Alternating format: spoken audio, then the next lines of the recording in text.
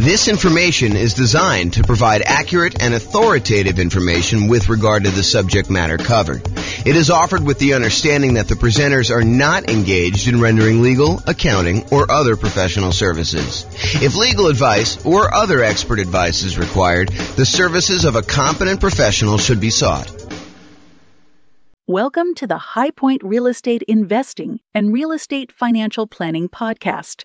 Learn all about investing in real estate in High Point, North Carolina, with a combination of real estate financial planning and modeling with numbers specific to High Point, plus syndicated, more generalized recordings of live and pre-recorded real estate investing classes, not all of them specific to High Point. Be sure to stay tuned after the podcast for a message from our sponsors. Well, good morning and welcome, everyone. I am James Orr, and I'm super excited about this morning's class. I don't know why, but I've been anticipating this one for a little while. I kind of prep for classes about a week ahead of time. That's about how far out I plan on what I'm going to be teaching. But this one I've been looking forward to. Today we're going to go over: is it better to put 5% down or 20% down when buying rentals? And I know some of you are like, James, this is a stupid class. It's obviously better to put 5% down. And the other half of you are like, I thought he was going to say 20% down because I think that is true. It's this really interesting phenomenon where I don't know if this is an actual psychological principle, but I believe it is an actual psychological principle. And this is the principle. You have a belief, and maybe you're an expert at your own local real estate market, and you've done this math before. You've actually gone through and said, what if I put 5% down and I bought properties for the next, 20 years or so in my local real estate market? Or what if I put 20% down and I bought properties for the next, 20 years or so in my local real estate market? And you prove to yourself conclusively that it is better to do one or the other.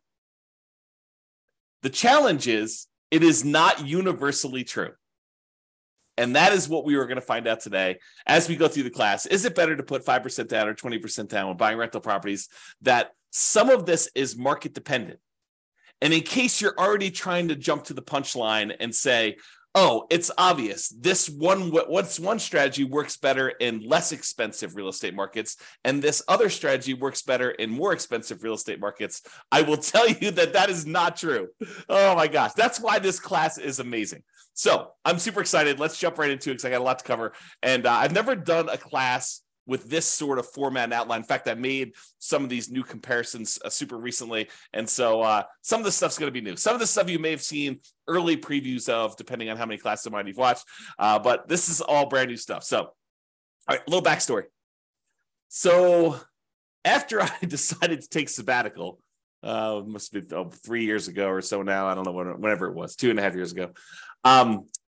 I started thinking to myself, you know what I'd like to do? I wrote this real estate financial planning software, and it allows me to do these modeling of investing strategies where I could say, what if I decide to buy properties this way? Or what if I decide to pay off properties early this way? Or what if interest rates change, or rents are higher than they thought they were going to be, or rents are going up faster or slower, or prices are going up faster or slower? All these different variations I could do modeling for. But I started thinking to myself, what if I did modeling for the top 300 U.S. cities?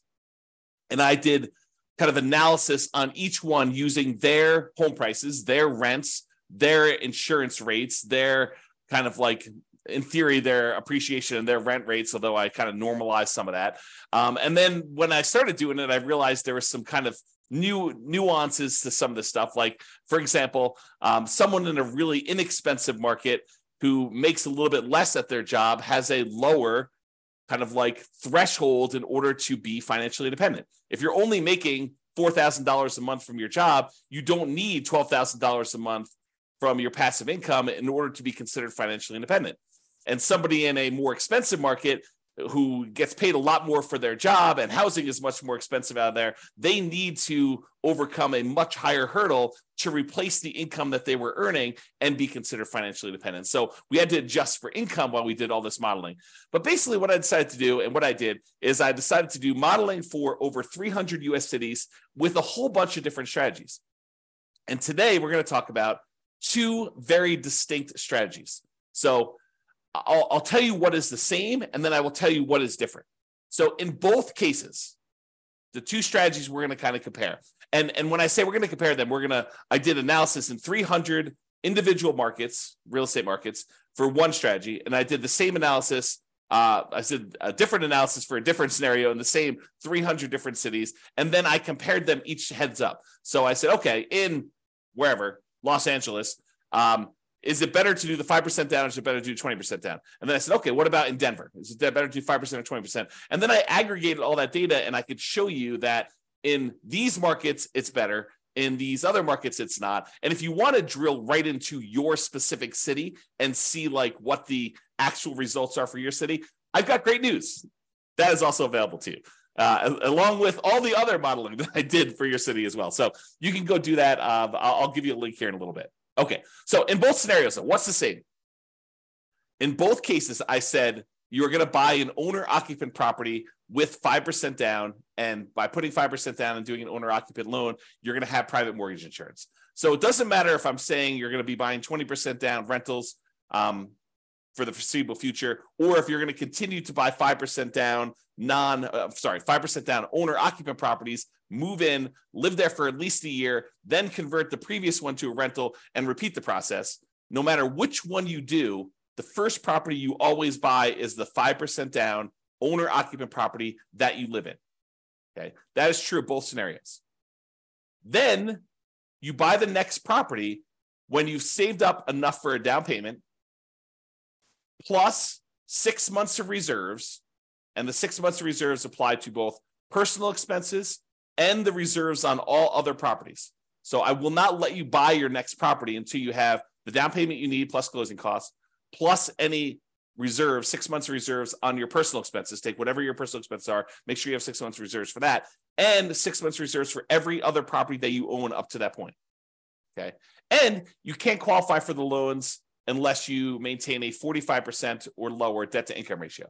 So if you wouldn't be able to get the loan based on debt to income, I say you can't buy it. And so I try to go and do this analysis. And so you can see that some markets that have, I don't know, less than ideal rental economics, it's going to be harder to buy properties than in markets where it's easier to have those rental economics, where the rent to price is better, in other words. And then in both scenarios, I'm saying you're buying up to 10 properties total, one you're going to live in, and then 9 rentals. And then I say you could stop after that point and just wait for rentals to increase if that's what you need to do in order to, like the rents to increase in order for you to achieve financial independence or properties to pay off or whatever it takes to do that. Or maybe your owner occupant pays off and that triggers you to be financially independent. Okay, so that's like what is true for both scenarios. Now I break it down into 2 different cases. Number one, where we do the nomad strategy, which is buying a property as an owner occupant, usually with a low down payment with a slightly better interest rate. You move into the property, you live there for at least a year. It's a requirement of the lender. When you get the loan that says you're going to be an owner occupant, you sign something that says you're going to live there for a year. And if you don't, it's loan fraud. So don't try to say, oh, James, I'm going to solve or you have to live in the property for a year. You just say you're going to move in and you don't. No, that's loan fraud. You don't do that. So you put 5% down, you move into the property, you live there for at least a year or until you qualify in the other terms, having the down payment and the reserves and the DTI. And then when you finally do qualify for the next property and you have the money, you buy another rental property, you buy another property as an owner occupant, I should say, you convert the previous one to a rental, and then you repeat this process until you have those 10 properties total. So that is the first strategy where you're putting 5% down in order to buy these. And then the other strategy is that we're going to compare it to is buying 20% down rental. So we do the first one, owner occupant, you buy 5% down, you live there, but then you're saving up. It takes you probably a little longer to save up because you have to save up 20% down plus 6 months of reserves, plus your 45% debt to income ratio. So it might take you a little longer to save that up, but in theory, at least, your cash flow is better by putting 20% down because you're borrowing less, although the interest rate's slightly better on the 5% down. So it's closer than you think in a lot of cases. But then you wait to do that. Then you have 20% down payment and you buy the next rental when you have the next 20% down payment, and you don't move into any of those properties. You live in the same property from the beginning. So there's another weird thing that's going on here. And I don't know if I want to like throw a monkey wrench into this whole thing or not, but so this is an interesting phenomenon. And I'm still on the fence as to whether or not I want to go here. I will go here because I'm not driving. So I might as well go there, right? Okay, here we go. So this is the interesting thing that happens. If you think about what it takes to be financially independent. In fact, let me cover this when I go over financial independence, which is on the next slide. In the meantime, there's a link on here for those that are watching the video, realestatefinancialplanner.com/model. Allows you to see all the different modeling I did in 300 cities. And there's a specific page where I compare doing this nomad strategy, which is to buying the 5% down ones, to buying 20% down. So you can see the link on there if you want to go do it. All right, so I'm going to I will remind myself to go over this little interesting quirk thing related to being financially independent and how it could be slightly different in the two different strategies. But let's say this. So one of the things we're going to talk about today is whether or not one strategy gets you to financial independence faster than another strategy. So in order to do that, I need to tell you what being financially independent means mathematically. And so this is my little graphic for showing you kind of,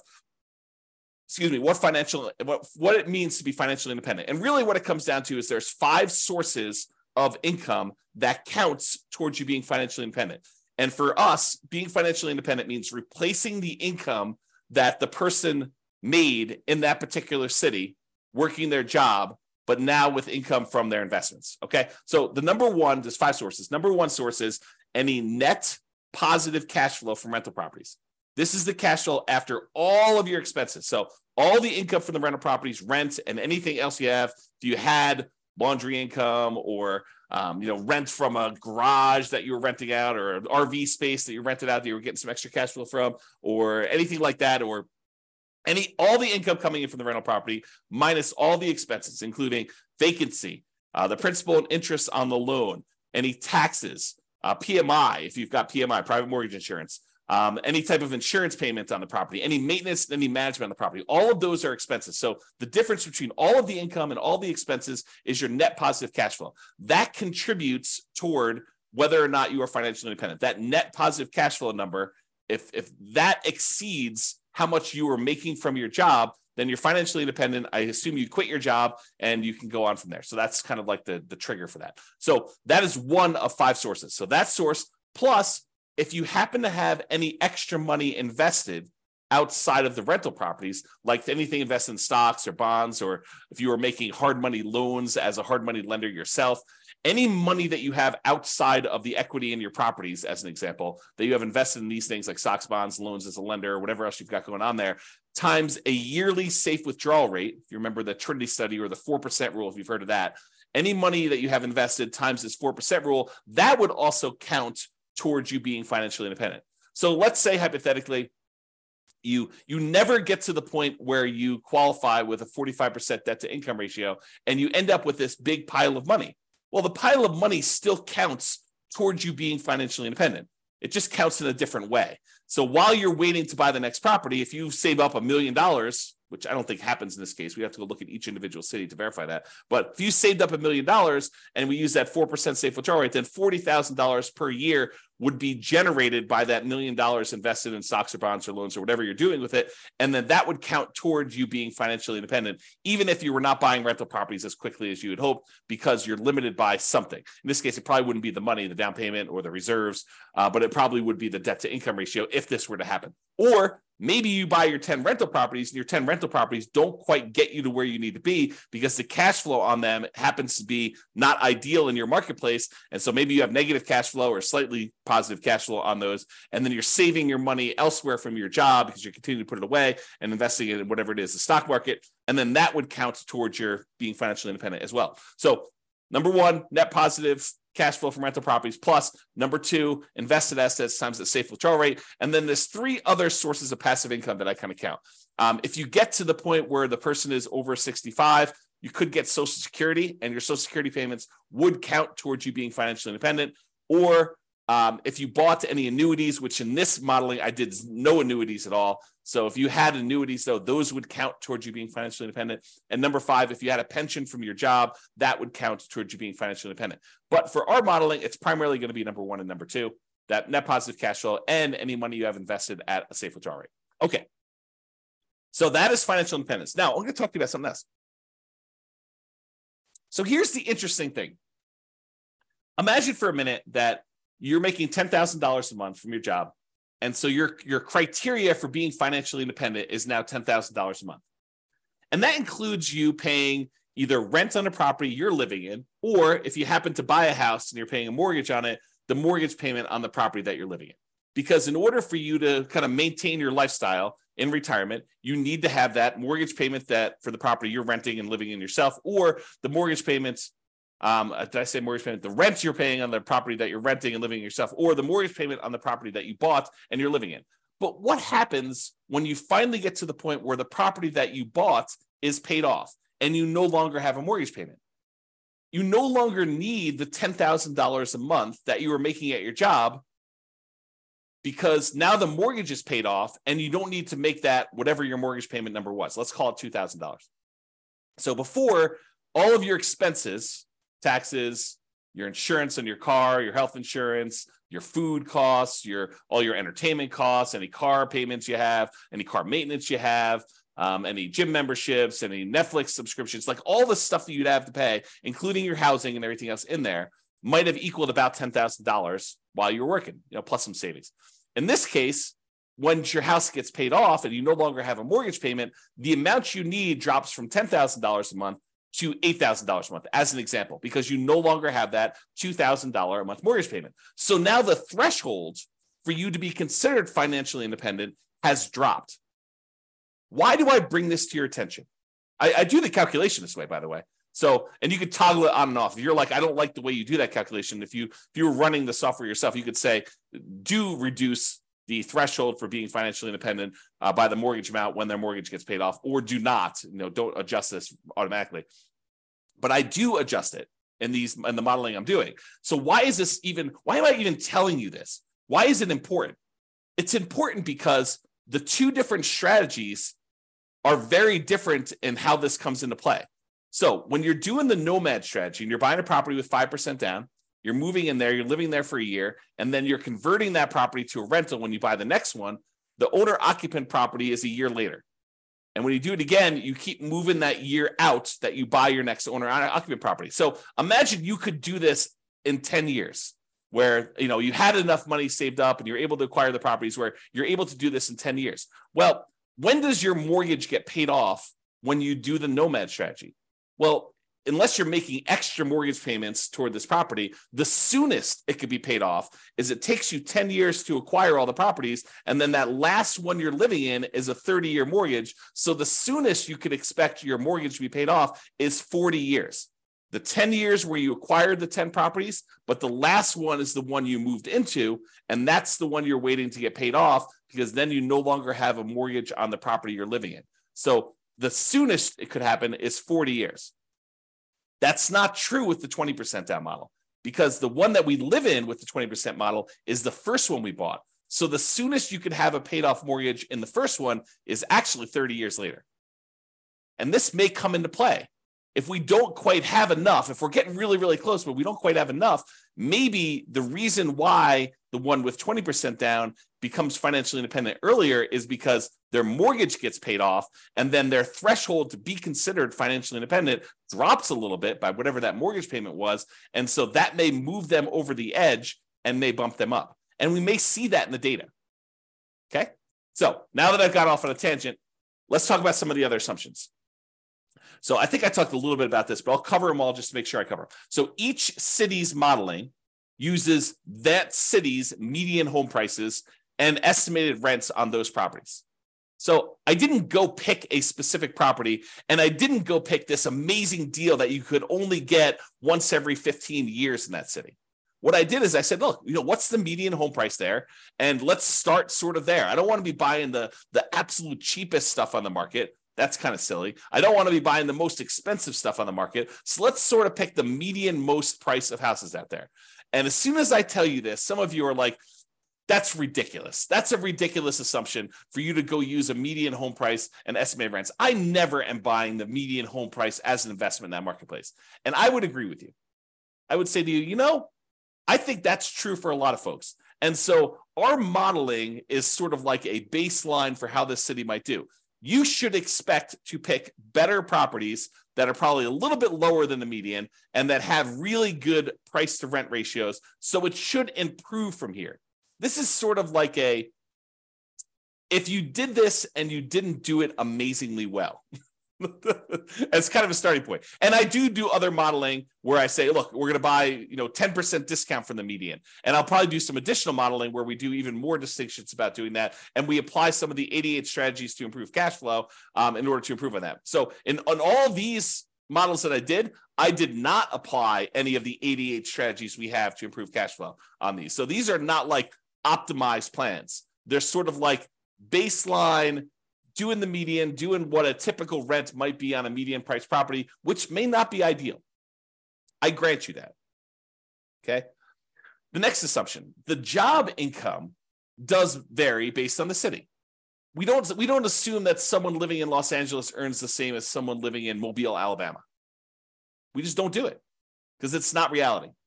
Most people getting jobs in Los Angeles are going to have a higher wage than someone living in Mobile, and the properties are more expensive in Los Angeles than they are in Mobile, and so they really do need that to be able to qualify.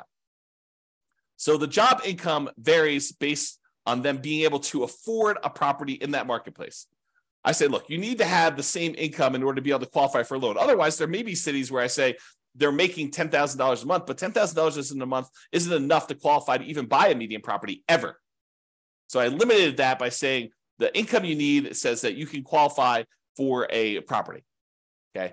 Which means now that they need to replace that income in order to be financially independent.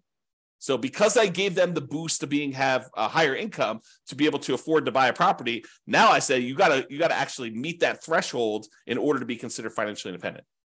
So cities that have higher income also need more passive income, more investment income, more rental income to be considered financially independent, in case I was not clear about that.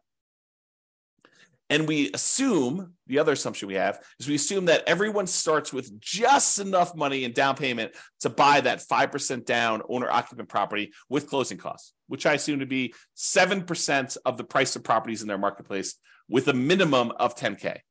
So if your market happens to be really, really inexpensive, where that would have been less than $10,000, I said never go below $10K. Everyone got at least $10,000. In markets where it's much more expensive to buy a property, those guys get an advantage of having a little bit saved up to be able to buy that first owner-occupant property with 7% of the price of properties in that marketplace, the median price of properties in the marketplace, as savings to start with, plus which means it's 5% down plus some closing cost money. And then interest rates are, as of right now, 6.5% for owner-occupant purchases with 5% down, plus a separate PMI, and 7% for non-owner-occupant 20% down purchases with no PMI. So I do penalize non-owner-occupant loans, which is the reality. So if you were going to go get an owner-occupant loan with 5% down, you'd be paying about 6.5 in our marketplace, a little bit higher, a little bit less, depending on when you time it. And I will change this over time and rerun the analysis. And then the non-owner-occupant guys are paying 7% for the 20% down, and they do not have PMI. A point on things changing over time. So I'm going to show you numbers from today. But if you come back, if you're listening to this recording after the fact, you may go to the page where you could see the details and the assumptions and the new modeling, and you may see all the numbers different than what I said. Why? Because if I come back in here and I adjust all the interest rates for all the things and rerun them, then they may be different. Some cities maybe do better, some cities may do worse. Or if you come to me afterward, you said, hey, James, I saw your presentation, and I'm going to ask you to do this for me at the end, but hey, I saw your presentation. I happen to live in Atlanta, and I've improved numbers for you using Atlanta, not ones where it's like I'm doing an amazing job and I'm able to get these like once in a lifetime deals, but deals that people can consistently buy in Atlanta. And it's not the median price, and it's not the rent you might expect to get on the median price house there. It is 25% below median or 20% below median, or whatever your numbers happen to be. And these are better estimates of insurance, better estimates of taxes. And so I can go ahead and give you better numbers for Atlanta. And so the Atlanta numbers may also change, which could change my numbers for like what percentage of these do better and what percentage, how much better they do. And so if you happen to be in the city and you have improved numbers for me, reach out. Let's improve the numbers. We'll improve the modeling, and I'll redo all of the modeling for that city. So you tell me the new numbers, and it goes, I basically have a database, and then it reruns all the data from the database and creates all the comparison models for everything. We can do that for a city, okay? And one of my last assumptions is I did model this out for 100 years. And you might say to me, James, come on, 100 years? Why are you doing 100 years? Well, I was doing 60 years because I thought that was a much more reasonable time frame. But then some things were happening where people were not becoming financially independent in that 60-year period. And I thought to myself, well, what if it was at 60 years and 1 month that they became financially independent? So I was like, well, I'll just extend that a little bit. Maybe I'll do 65 years. And eventually I got to the point where I kept doing that. And I was like, why don't I just do 100 years and see who becomes financially independent in 100 years? Yeah, if it gets really, really far out, it's probably not going to be realistic to think about somebody becoming financially independent 92 years out. But I do run it that far out so that you could see what happens as an example. Okay. Now, if you want to see all the details of what I'm talking about, if you go to realestatefinancialplanner.com/model, you can either pick from a whole list of comparisons, what's better, 5% down, 20% down, which is what we're doing here, or 20% down versus 25% down, or, paying PMI up front versus not hiring a property manager versus not hiring a property manager. So there's all these different kind of comparisons I'm doing on there, or pick your specific city and drill down into all the different modeling I did for your specific city. You can do that. Go to realestatefinancialplanner.com/model, and you can see that. Now, I have to warn you, I sometimes wonder if I should lock down this analysis and make it only for clients. Right now, it's all open, but there may be a point in the future where I lock it down. And I say, look, doing this modeling, the people that are supporting us financially, maybe I should reward them with some extra stuff. And so that may change in the future. As of right now, it's completely open. All right, with that being said, let's jump right into the data. So there's primarily two things I'm going to be looking at. Although I do look at some other things like risk too, which is fascinating. Like certain strategies, they may be faster, they may give you a higher net worth, but they're riskier, and you may not want that extra level of risk, which totally fascinating subject. Might have to do some deep dives on that.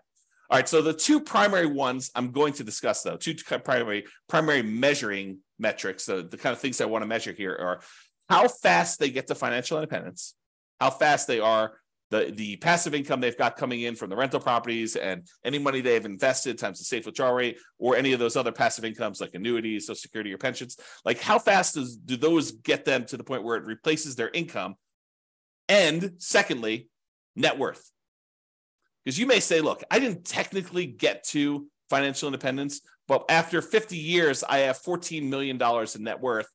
I can live off that. I may be dipping in more than the 4% safe withdrawal rate, or maybe my cash flow from rental properties wasn't good enough, but I could just sell the rentals, take all the money and do that, which leads me to another comment about this.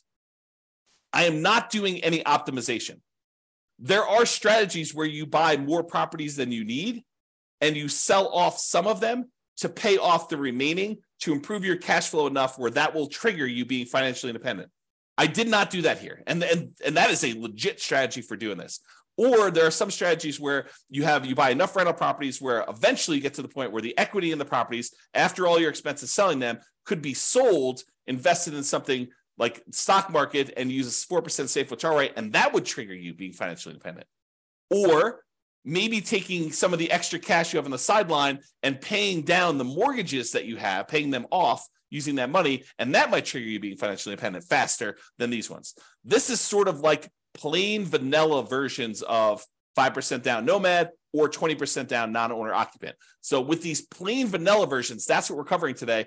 All the additional modeling I do later, where I talk about, should you do this versus this, and how much difference does that make? We're going to go over all that over time, not today, but that will be address and discuss, and we'll kind of get there. Okay, so I told you there were two things we're measuring: when financial independence was achieved, and I usually measure that in months, and then your net worth, which I measure in dollars. So let's jump into it. In the baseline nomad model, which is putting 5% down, 17 of those did not technically achieve financial independence in that 100-year period. But they still had significant net worth. But 17 of the 300, I think there's 305, but it's just over 300 U.S. cities. So 17 out of the 300 or so that we have there never technically achieved financial independence. They have significant net worth, but they didn't achieve financial independence. In the 20% down group, of all the analysis we did for the 20% down group, 22 of those didn't achieve financial independence in that 100-year period. Again, they had significant net worth as well, but there were a certain number that just never quite got there. Rough markets where it's really hard to make rental properties work.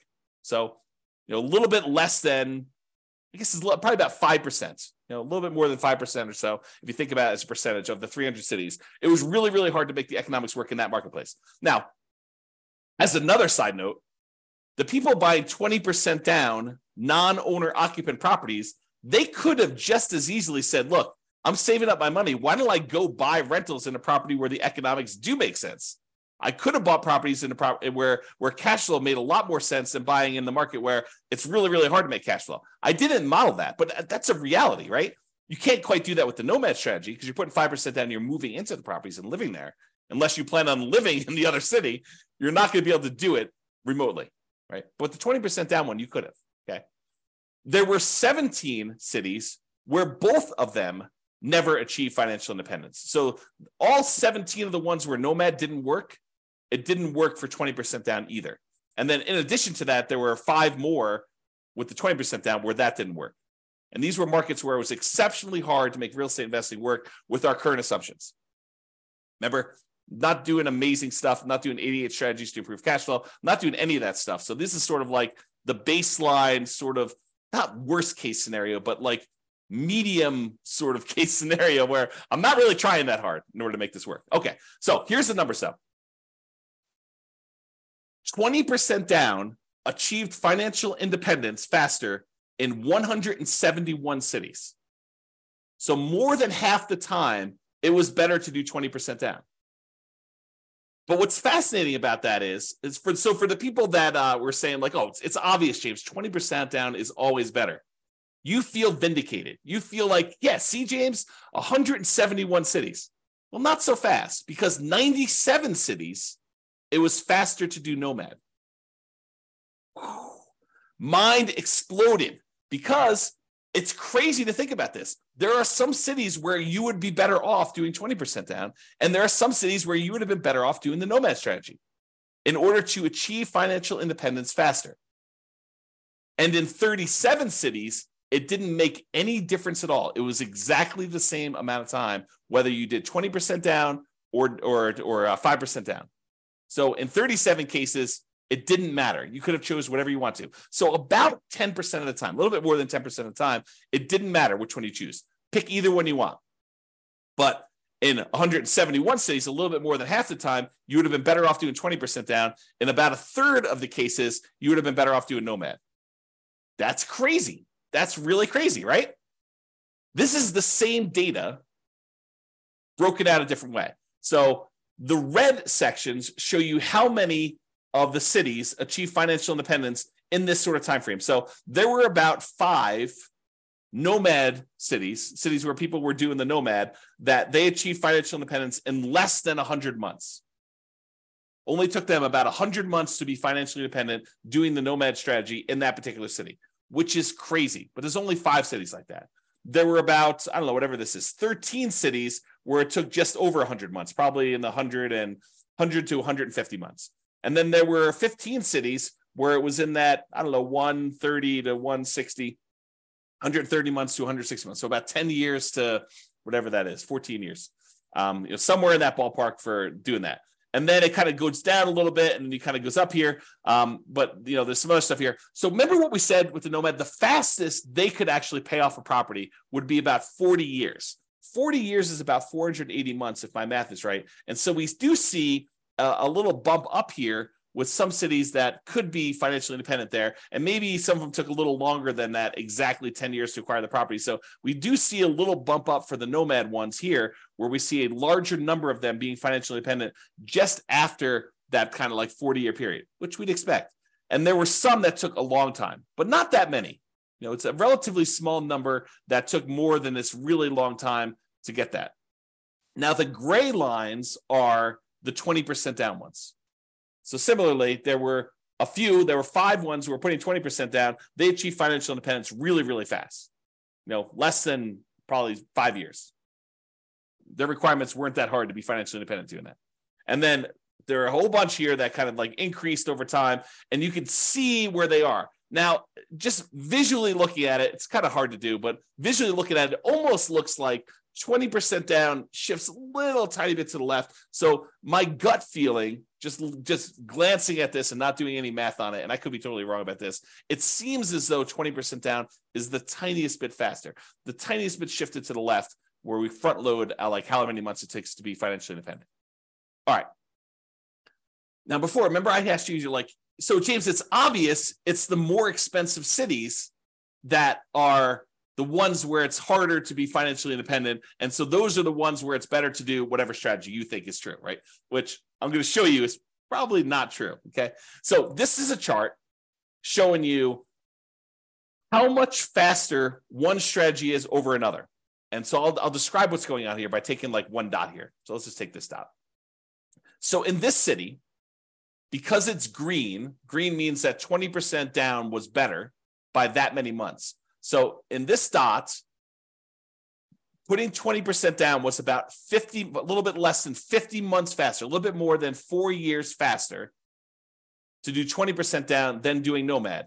And that is a city where the home prices are about $400,000, because this shows you how expensive the properties were in that market at the start. So the dots that are over here are expensive markets. The dots that are over here are less expensive markets. And if they're green, it means that 20% down was better by that number of months. In most cases, it's going to be less than 4 years difference. Well, 4 years faster, because this is the 50-month range. So 20% down was less than 4 years faster in most of these dots, versus over here where the dots are red, that means that nomad was faster by this number of months. In this case, like, right here, this is about, 70 months faster. So in a market that was a little bit less than $250,000 properties, nomad was about, 7 years or so faster. Seems like, whoops, I clicked on the button. And so you got to get a feel. And then these gray dots are on the zero line where those are exactly the same. Now, if you said, it's because they're all in really expensive markets, that's why 20% down is all better, we would expect to see a whole bunch of green dots over here with expensive markets. And if you said, hey, nomad is better in really expensive markets, those show up over here, we'd expect the dots to be over here for doing that. But as you can kind of see, most of these things are clustered where they're relatively evenly distributed by price. There's not like all of them are on one side of the line or all of them on the other side of the line based on a certain price being there. And so you could see it's relatively even. It's not a price sort of thing in that marketplace. Now, I will point out one thing, though. There are times when nomad is a lot faster, a lot of number of months difference, where most of the time, the 20% down, well, it may be faster. It's not that much faster, less than 4 years. You can kind of see that. All right. But there are times when nomad is significantly faster. And so you might want to consider that when you're thinking about which strategy to use as well. Okay. All right. So we talked about speed to get to financial independence. Now let's talk about net worth. So as far as net worth goes, you have a higher net worth. I picked 40 years in the future as an arbitrary stopping point. So this is the net worth at year 40. 40 years in the future from when you start, you have a higher net worth, starting with the same exact amount of money, by the way. Everyone starts the same money. Everyone starts with the same earning power in that city. So I'm comparing the same city to the same city. So we're saying that a higher net worth is a comparison between the same city, Atlanta to Atlanta, LA to LA, Denver to Denver. Like, we're comparing the same city to the same city. We're not comparing one city to another. So in that case, 103 of the cities, you would have had a higher net worth doing the nomad model than doing 20% down. So about a third of the time, you would have a higher net worth being a nomad at year 40 than doing 20% down. In about 189 of the cities, you would have a higher net worth putting 20% down than doing nomad. So squint really hard. It's like a third of the time better for nomad, 2/3 of the time better for 20%. And honestly, 13 cities, you didn't have a difference where net worth was essentially the same. Okay. And we'll go over some of these numbers here a little bit better. Oh, I want to also point out that when I talk about these net worth numbers, you're going to hear some numbers here in a minute about they have $11 million or something like that. Realize that's $11 million in 40 years in the future. And so it's an inflated dollar because there's inflation happening over that time. It's like having about 1/3 of that today. So if you want to say well, what is that in today's dollars? The general rule of thumb using a 3% inflation rate is we're going to see about 1/3 of that value 40 years in the future. So if it's $12 million 40 years from now, it's going to be about $4 million in today's dollars, if you think about that. All right. Remember we did that chart before where I told you how much longer it took to be financially independent? And I broke it out by showing you here's where it gets more expensive with the houses, and here are the least expensive, the less expensive houses. And the ones that were green were for one strategy, and the ones that were red for another strategy. We did the same chart, but now we're talking about the difference in net worth. And so the green ones are where nomad has a higher net worth, and the red ones are where the 20% down has a higher net worth. And you can see there are times when the net worth is pretty significantly higher for some of these strategies. And you can see that because the red ones tend to cluster closer to the zero line, that means that the difference in net worth is slightly lower for a lot of these for 20% down. In other words, the amount of difference in net worth is probably less when 20% down wins, when 20% down is more. And with green, with the nomad ones, sometimes the net worth is significantly better. There are some outliers where it's way, way, way better in terms of net worth for you to do nomad than it was for you to do the other things. And there are some outliers over here too, but it seems like the green ones have more outliers to do that. The other thing to point out is this a pricing thing? Do we always see higher net worth as the price increases? I don't think so. Maybe the 20% down has a slightly skewed thing where they have some more stuff here with higher net worth. But overall, and maybe you could say the green ones are a little bit more effective in the lower price range because they kind of show up lower. But overall, I wouldn't say it's too extreme. Just glance at the data. Okay. All right. So it is possible, even with 6 months of reserves before you buy your next property, if a property has really ugly negative cash flow and your savings rate isn't enough to supersede that, it's possible you could run out of money doing these strategies. And so there are 9 cities where you possibly run out of money doing this strategy when you're doing nomad. And there are no times when you run out of money putting 20% down. So that's super interesting. But remember, we're not doing optimized plans. We're not, and you could just as easily set aside the negative cash flow you needed to do this. I didn't model it this way, and it's why they ran out of money. But you could set aside negative cash flow, and I didn't optimize it and improve cash flow.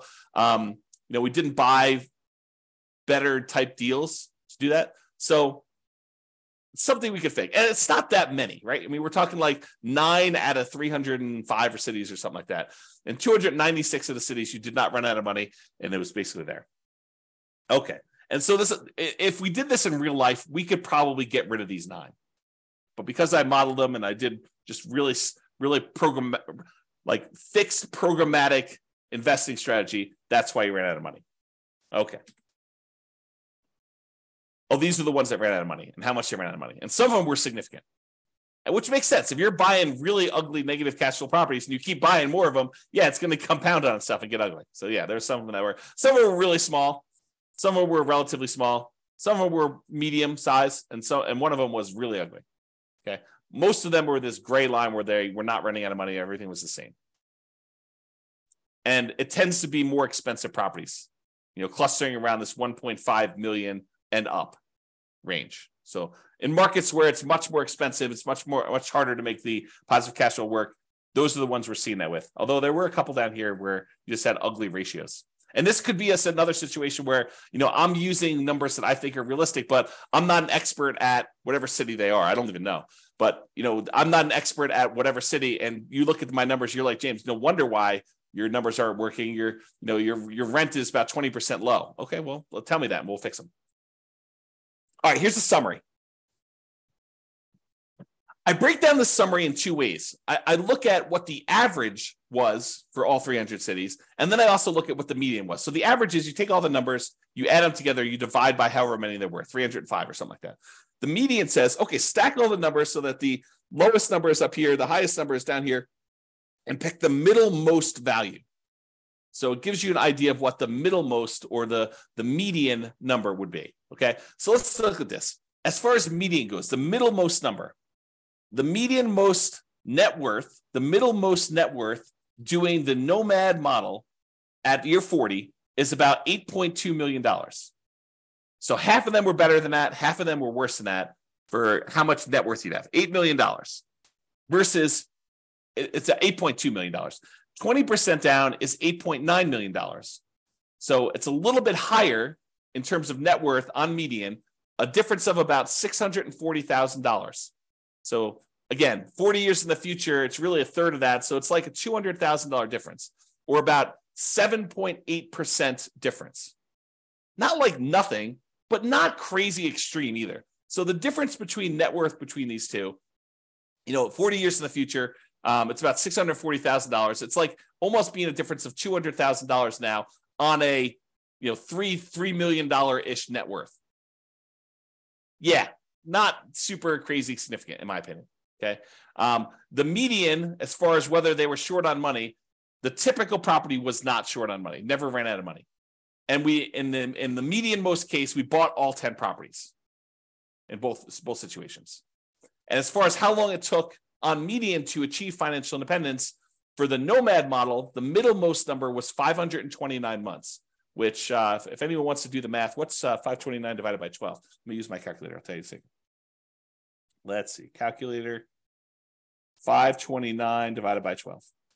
So about 44 years on median. So half of them were better than 44 years. Half of them were worse. In terms of 20% down, 509 months divided by 12, 42 years. A difference of about 20 months. A little bit less than 2 years difference between those two for the middlemost number. Now, in terms of risk, because I'm running a little bit short on time, I'm not going to go like crazy into risk, but I will just point out to you that the Nomad model was better in half of the measures of risk, and the 20% down model was better in the other half of the measures of risk. So if you think about it, they were each risky in their own way. For example, the rent resiliency, how much rent can decline before you'd have negative cash flow, because you're only putting 5% down, you might think the Nomad one is riskier. But it turns out it's actually slightly less risky because we're measuring the risk over the entire period of time. And so you end up owning the properties a little earlier, so rents tend to increase a little bit. And so you end up getting properties where the rents are a little bit higher because you've owned them for longer. And so the rent resiliency tends to be a little bit better, a little bit safer, in other words. But we're not talking about a huge difference. In the rent resiliency over the entire period for Nomad, it's 36%. And the rent resiliency for 20% down is 33%. So the Nomad strategy is about 8.3% better, not points, but 8.3% better. So it's a little bit better, marginally better. But when you look at like debt to income, it's better from a debt to income perspective that you put 20% down because you have less debt compared to the income you have because you put more down. The Nomad strategy is much more highly leveraged. So when we measure it that way, 20% down is less risky. It's interesting, but that's kind of how it works. Like you give and take on some of these risk measures to do it. And I'll point out, sometimes there are strategies where it's way better to do one strategy. It's really clear. And then you got to decide, are you willing to take on that extra risk in order to have that? Okay, so we covered all the median ones. I did the same thing for averages. The average net worth for Nomad at year 40 is about $11.9 million. For 20% down, it's also about $11.9 million. The difference is in the $10,000 range. So it's about $73,000 difference in net worth. Not significant when you look at averages. It's only 0.6% difference between a 5% down strategy and 20% down strategy when you take the averages of all the different cities. Okay. Number of properties, the Nomad, you end up buying a little bit less properties, 9.1 properties on average versus 9.8 for 20% down. Again, not that significant of a difference. In terms of the months before financial independence is achieved, 547 months on average for Nomad versus 544 months for 20% down. It's only 2.6 months difference on average. That's really very similar. I mean, that's like a rounding error in whether one person increases rent on a property early or not. It's really not that big of a difference at all. So they're interchangeable. And again, it's very similar risk. 3 out of the 6 measures of risk, it's better to do Nomad, and 3 out of the 6 measures of risk, it's better to do 20% down. Kind of interesting. It's much closer than I think a lot of people would have thought. All right, I've been talking about this throughout the presentation, but I have a slide on it. So we're using a median property price, and we're using sort of like the rent for what that median property price would be. You could apply all of the 88, or some of the 88 strategies, never apply all of them. Some of the 88 strategies we have to improve cash flow to improve on these numbers. So these are not like best case scenario by any means. We're basically using median price properties and what rent might be on those in each market. You should be able to choose and do better. And I do model some of those improvements and see the impact. If you go to the models page, you can look at those. If you're an expert at your local market, this is my call to action to you. You're an expert at your local market and you want to help improve my numbers for your local market, just reach out via email and I can make an update to the numbers in the database and I can rerun all the scenarios for your market to improve them. I assume it's improving. Maybe it's making them worse. I'm not trying to show you best case.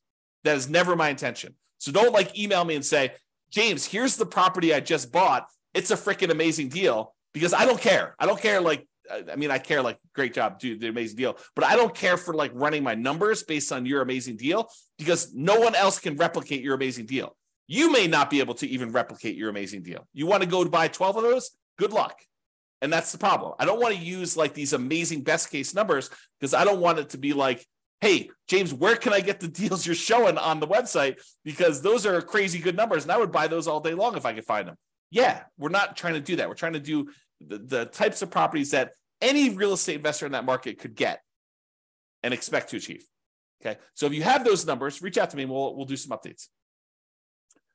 Local market limitations. So if you're nomading, and I talked about this before, moving into each property, you must be buying properties in your local market.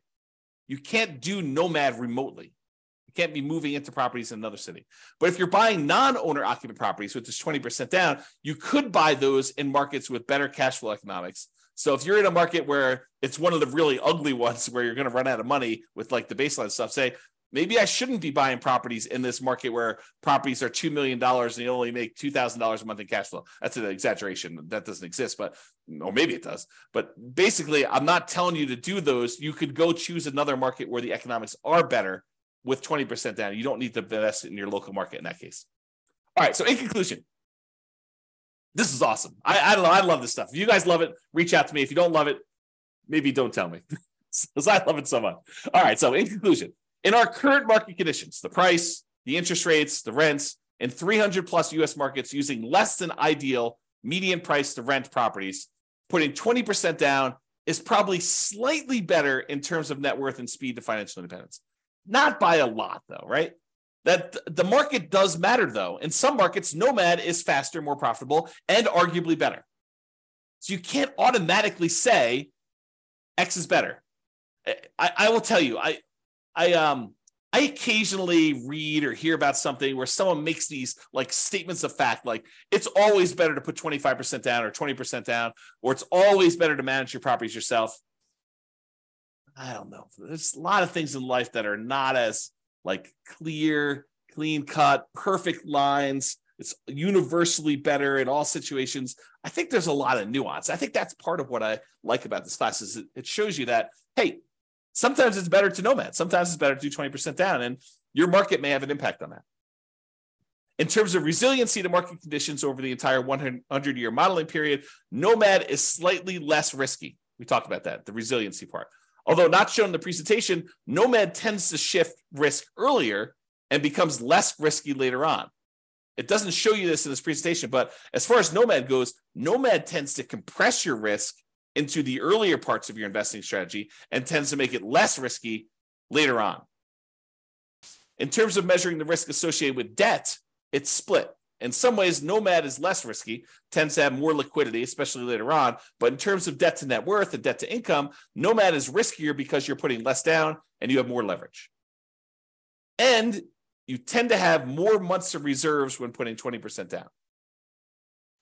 It's best if you look closer at your specific market and apply as many of the 88 cash flow improving strategies as practically possible to improve on your implementation.